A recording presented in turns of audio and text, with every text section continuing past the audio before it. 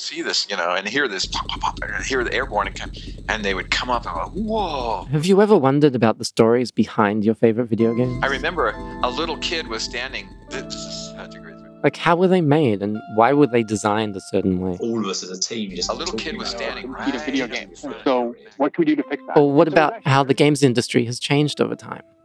Or why Microsoft got into games? They told me I was committing career suicide. What's the deal with Bungie and April Fool's jokes? And I looked down and the phrase flashed into my head, pimps at sea.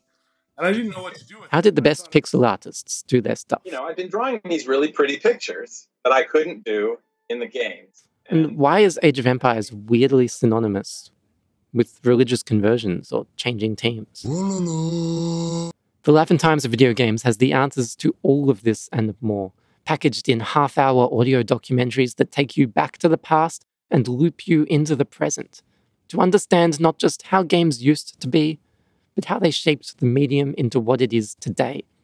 My name is Richard Moss. I'm a games historian and a journalist, and I hope you'll join me on my voyages through video game history. Right here, and he's like, oh, watching it. And then all of a sudden, it goes quiet just before the jet comes in. There's no sound. And then all of a sudden... Find out more at lifeandtimes.games.